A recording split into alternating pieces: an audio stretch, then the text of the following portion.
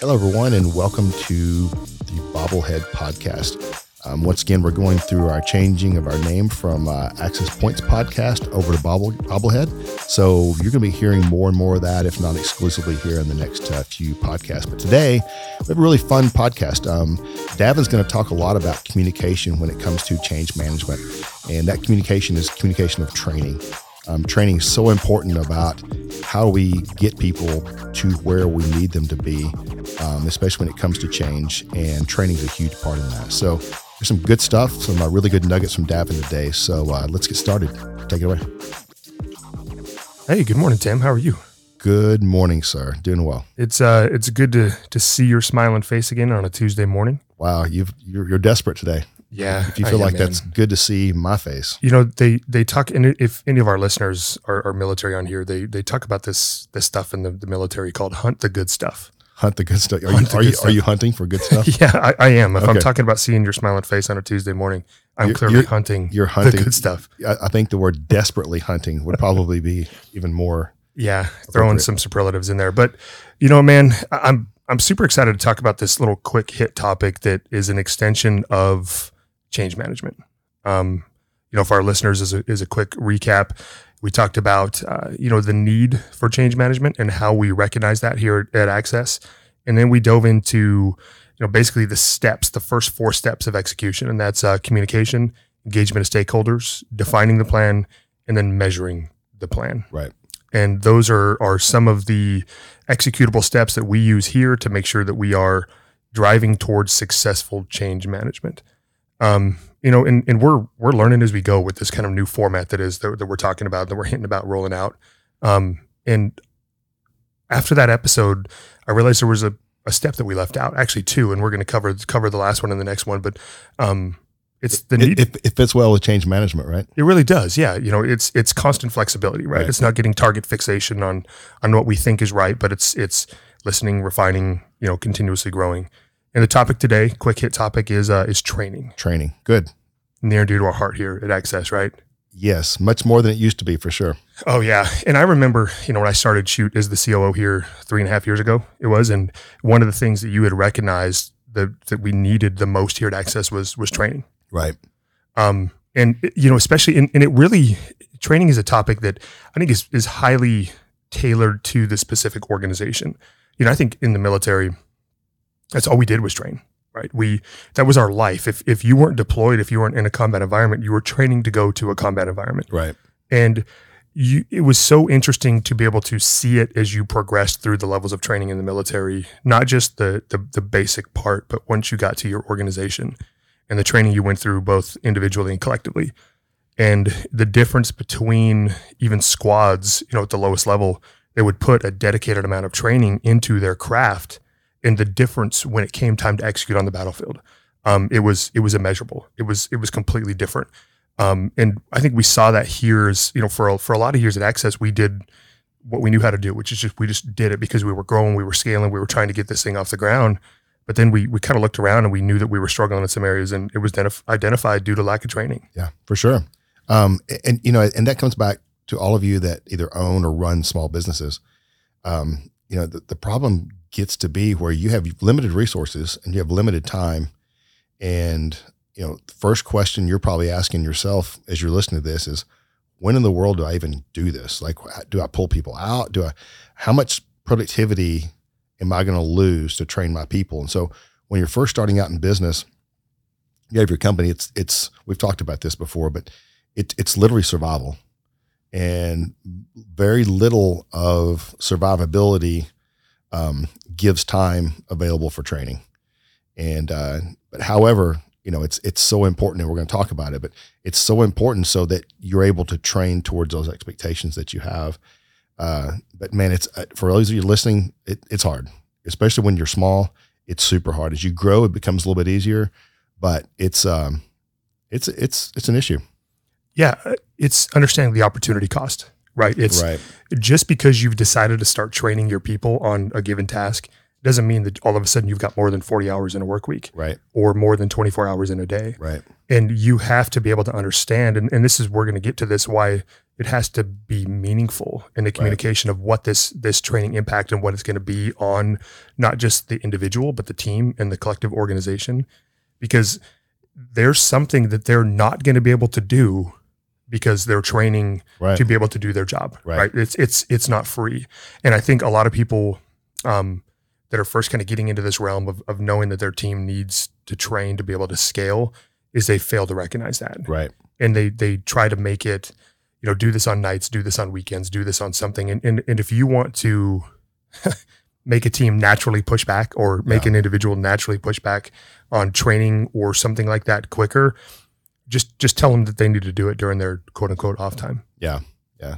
And even though that, you feel like that's important to them, they don't understand how important that training is, because for them, they're meeting expectations or they're doing everything the way that should be done. And so when you mention that, the first thought in their mind is going to be a little bit defensive. And then also when you push it outside of normal hours, or, even lunch and learns can be a little bit, trigger happy about, with some people. But it is difficult, and people's first reaction to it is usually not a positive one. Yeah, absolutely. And, and that's why step one for this, I don't think is terribly dissimilar to overall change management, and that's communication. Right. You have to work with your subordinate leadership to make sure they work with their people to be able to communicate what the training is, what it means, and the difference that it's going to make. The why behind it. The why. Yeah. And don't have that, bias that they're naturally going to get it. Right. Because, again, people tend to be a little bit defensive. We naturally believe that we're better than at our jobs than we are. Sure. Right. That's just the way that we operate as humans. And so when somebody comes in and says, Davin, you've been here for 3.5 years. I'm going to offer you some training on how to be a COO. Right. That I'm not predisposed to naturally be like, hey, that's awesome. Yeah, sweet. Thanks for telling me how I can do my job better. Right. Right. I'm always going to be defensive about that. But if you work with them and communicate the difference that it's going to make, then people tend to buy in it quicker. Right. Yeah. And so let's talk just real quick about maybe some things when we talk about communication. So communication that's worked for us as far as how do you do that? So it's one thing to say, communicate. So let's talk a little bit about how that communication works and give us maybe a couple of good examples of maybe communicating to a department or subordinate leadership in maybe a couple of different ways. Because like you mentioned earlier, it's not the same for everybody. Right. It's not the same when you communicate. It's not the same type of communication that you would give to the whole company. So if you've got a company more than 5 people, sometimes you've probably sent out memos and said, hey, here's some things we're going to do different, or here's a new policy or whatever. That's not really what you're talking about. Right. Yeah. It's how to get better at your job. And let's use a couple of different stories. And one I think is quote unquote front stage, and one is, backstage, as we call it here at Access. And I hadn't been here that long, and we knew that one of the things that we needed to do was A, train, but B, we needed a bit of a pricing overhaul. Right. We knew that for our solutions, we were below what the market would really be willing to pay. It was for. Undervalued. Right. It was. And so we brought the sales team in, and I think Tim, this was like September, October of 2019 when I first started, 2018 when I first started. And I went through this, kind of process. The 1% difference. And it's based off of a really good book that discusses, profitability and how top line has a bigger impact on bottom line than people give credit to. And we brought the sales team in, and I didn't really communicate exactly what this was going to be with them. I just brought them in and said, hey, here's what it is. I challenged some of the notions that they had. We went through this training, and at the end we stopped, and they just kind of looked at me like wide-eyed, like, what the hell? What was that? So you're telling me I just need to. What just happened and why? Right. I need to charge more money. And it didn't resonate like it could have, like it should have, like it did later on once we kind of tailored our approach to it. But I mean, the initial thing is how in the world am I going to tell my customers? It's hard enough to sell it as it is. Right. Yeah. And I'm not a sales guy. Right. Right. I'm the guy that's in charge of the bottom line. Right. And so I don't speak that language, and I failed to communicate the impact that this could have for them. I just basically told them, you're doing it wrong. Right. Right. And so, we ended up changing the pricing, and we ended up going that route, but the sales reps didn't really walk away with a true understanding of how they could get better at it. Right. And then I think an example of how we did it right was with our, testing and training on the environments prior to launch for the professional services team. Right. What we did then is Rob was with us then. We pulled in Rob and Mark Godberson. Mm-hmm. We're like, hey, so here's some of the challenges that we're having. And we asked them, like, when you guys are testing to go live, like, what are some of the issues that you're having? And they told us that it was, basically the nuances of the configuration of the respective environments, right? They're all a little bit different. And so we're like, well, what if we, set up some sandboxes and allowed you guys to play through some scenarios that would serve as an impedance to go live? They're like, man, that's awesome. So then we're like, okay, so let's come up with some doctrine. We worked together to come up with some doctrine for the company to train against, right? Mm-hmm. And we did. And that was communicated well. We executed on it well. And what we saw as a result is that training had a massive impact on our ability, positive impact, to get customers live in accordance with the schedule. Right. So I think that's two examples of, one, how we accounted for the type of personalities we were working with the professional services team, engaged them in the process, articulated how this training is going to help make their lives easier, and we followed through on it. Right. And then the first one is just a sledgehammer named Davin Marceau when what was needed was a scalpel. It's the difference between pulling and pushing. Yeah, right? Absolutely. It's it's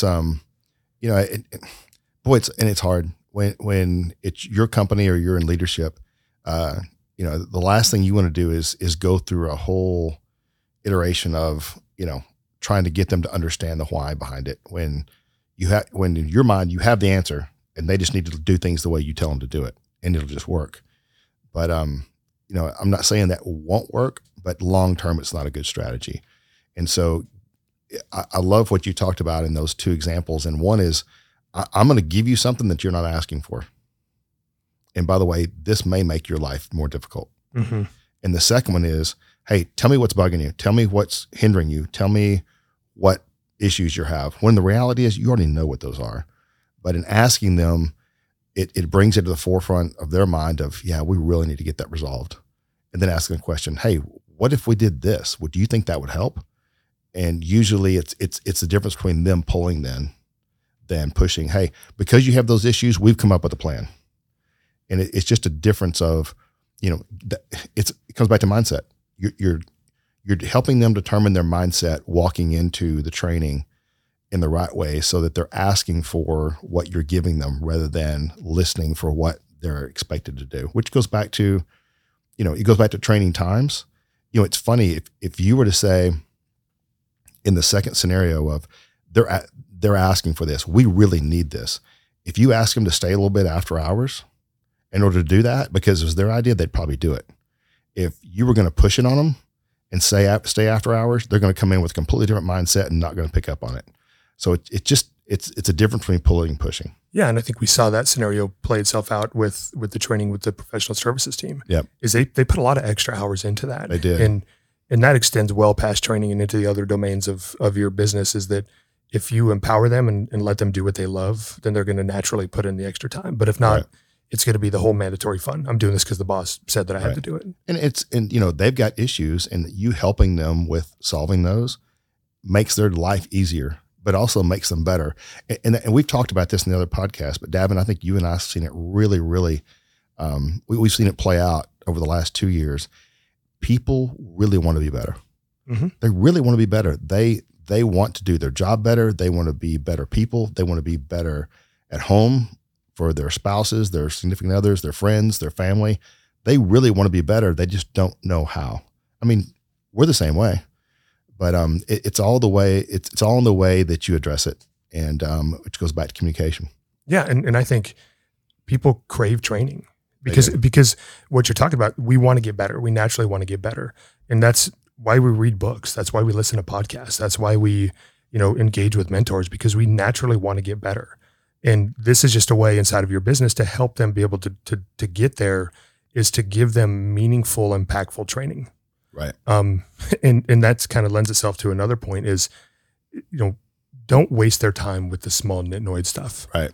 Right. When you recall back to the opportunity cost and its natural, heightened stance when it comes to training is, and we've done this before too, with some of that, leadership, kind of emotional intelligence based stuff that we did online. And, it's, again, you're pushing it on them.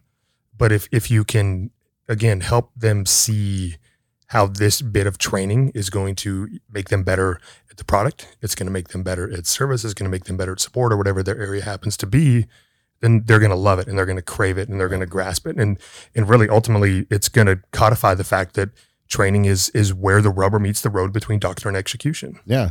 And think about this. Think about if you're in sales or your organization sells, whether it's services or products or whatever it is, think about, when you go out to make a presentation, one of the first things you're going to do is, who is it we're making the presentation to? It's kind of the whole thing of read your audience is, what is this person like? What are they looking for?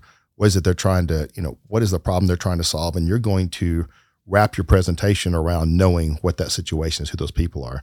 So it goes back to what we talked about earlier is know your audience, know who you're talking to.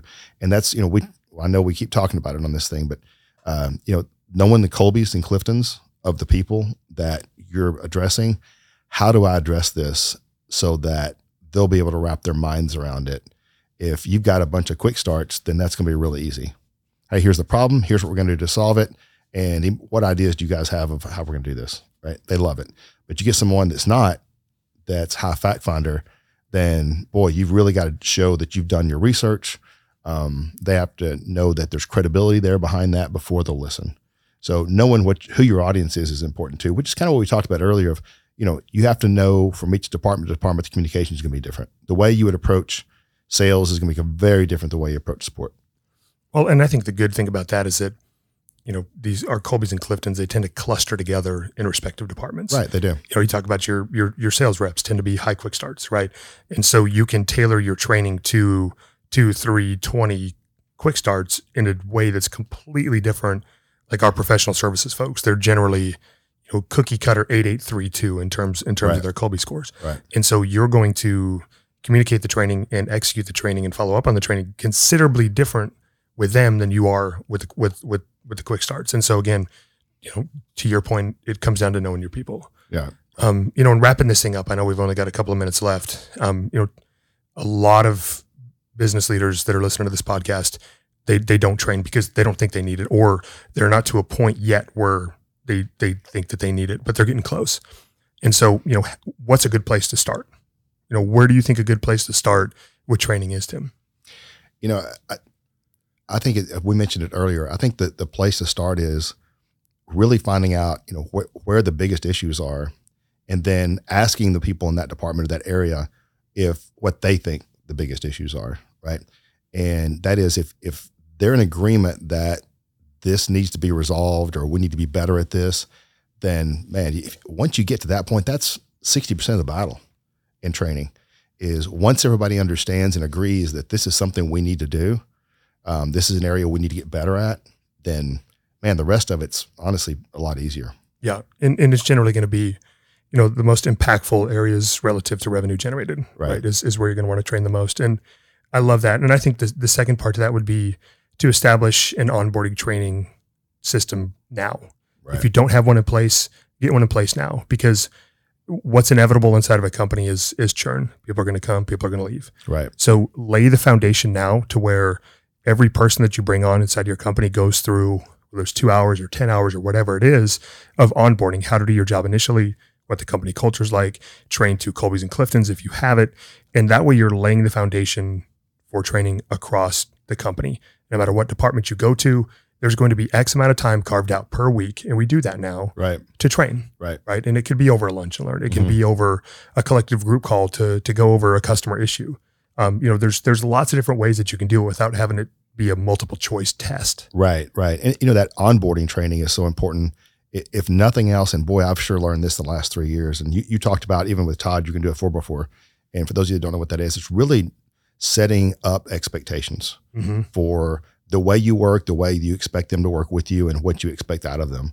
And, when you talk about training new people, I really believe that training to your expectations is the most important thing you can do. Second is skills in doing the actual job. We've talked so many times about how many people we've lost because they didn't really understand what our expectations were. And because they didn't meet them, they were let go, fired, left because they were frustrated, whatever the case might be. And boy, just a little bit of training to set expectations would have gone a long way. People typically, not always, want to meet expectations. They want to do a good job and they want to make you happy. And they can't do that if you don't communicate what that is. You know, it makes me wonder, of those people that left due to that poor communication, if we were to onboard and train them now the way we do now instead of 3 years ago, how many of them would still be here? There'd be a percentage, double digits for sure. Yeah. We actually talked about it was Dan Sullivan in one of his classes one time.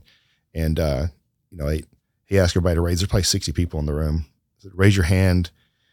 Those of you that have, you know, that have fired someone or let somebody go, everybody raises their hand. You know, of those people that you let go, think about how many of them did you sit down with and set up really clear expectations for what you expect out of them? There's like 60 people in the room, not one hand went up. You know, how many of you guys have let someone go because you know for sure that they weren't bad? You just didn't set the right expectation for what you want of them. Everybody's hand went up. Now, how many of you guys feel guilty about that? And everybody was like, yeah, we all do. It's okay. It's natural. You didn't know, right? It's hard to meet an expectation that, you know, you didn't know that was the expectation. And it's the same with your people. Yeah. It starts and ends with leadership. It does. It does. And that's, you know, letting people, communicating with them why the training is important, you know, getting the buy-in from them is important, but also setting expectations for what this is about and what we hope to get out of this and what we hope to, what do we hope the result of this is going to be?